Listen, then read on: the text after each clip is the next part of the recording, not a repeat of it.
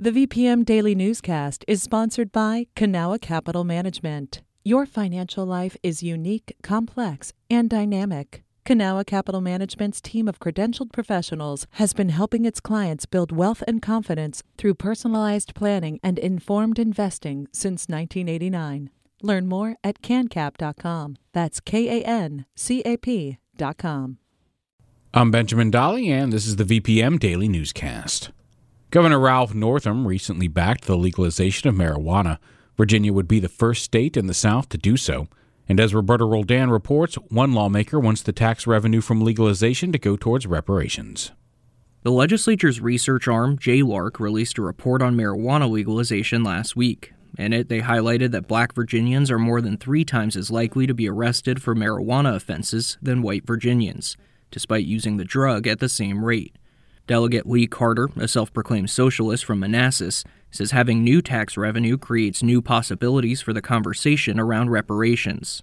We can begin to talk about reparations in a way that gets away from the conversations that have derailed reparations plans in the past. It's always, what are we going to pull that money from that we're already spending it on? Carter says he plans to advocate for reparations to be included in whatever legislation is proposed in the upcoming General Assembly session.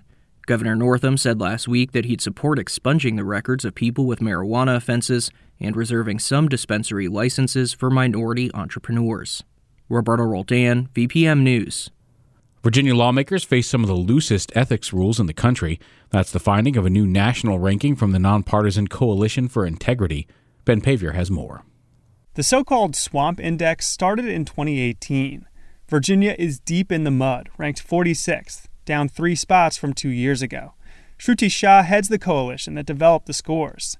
She says trust in government is at a low point. I would think that anything you can do to improve that would be a welcome measure. Virginia does have an ethics council, but Democratic delegate Marcus Simon says it lacks teeth. Tells delegates and senators and elected officials how to get away with accepting gifts and how much they can, where the lines are and what they can do, as opposed to investigating things they weren't supposed to do. Simon says he supports changing that, but he says next year's shortened 30-day session may not leave enough time for an overhaul. Ben Paviour, VPM News. The Chesterfield Health District is offering free COVID-19 testing events before and after Thanksgiving. One will take place today at Walmsley United Methodist Church from 4 to 5 p.m. Testing will also be available next Monday, November 30th at Second Baptist Church from 2 to 3 p.m. No insurance coverage is needed and no appointment is necessary. The number of Virginians enrolled in Medicaid shot up this year, as well as the program's costs. That's due in part to the pandemic, but as Patrick Larson reports, state officials were expecting a spike anyway. Medicaid expansion that went into effect at the beginning of last year was projected to make over 400,000 more Virginians eligible for coverage. Total enrollment grew faster than normal in 2019 and even faster this year, according to the Department of Medical Assistance Services. To receive increased federal funds for Medicaid during the pandemic, Virginia can't disenroll anyone from the program unless they move out of the Commonwealth. That means more people are joining and fewer are leaving. But despite rising costs, Virginia is actually spending less with that federal funding. Without further action from Washington, the extra aid is set to end in July 2021. Patrick Larson, VPM News.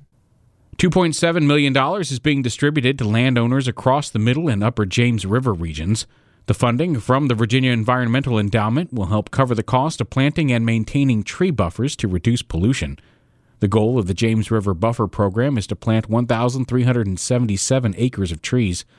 The newly funded efforts are aimed at keeping nearly 200,000 pounds of sediment out of the river in Chesapeake Bay.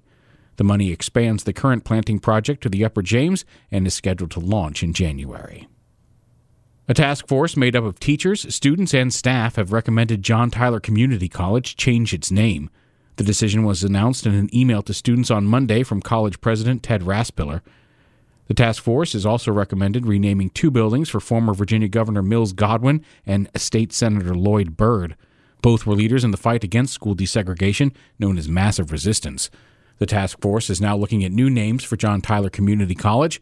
The College Board is expected to vote on the renaming in March. Many students rely on their school's cafeteria for food. Because of the pandemic and virtual learning, Richmond schools began providing meals for families to pick up. But schools will be closed December 21st through January 1st for winter break. Superintendent Jason Cameras says families can still order meals ahead for 1 week or the entire break. Each box will have 5 breakfasts and 5 lunches.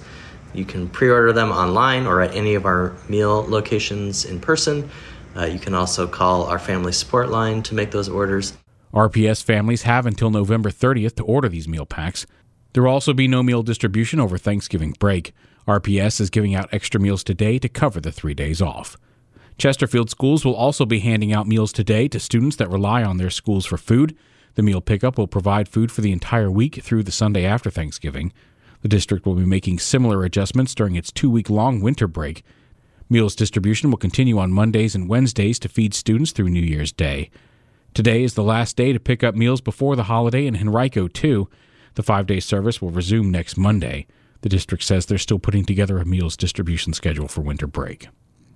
All the stories you've heard can be found online at vpm.org/news. This has been the VPM Daily Newscast.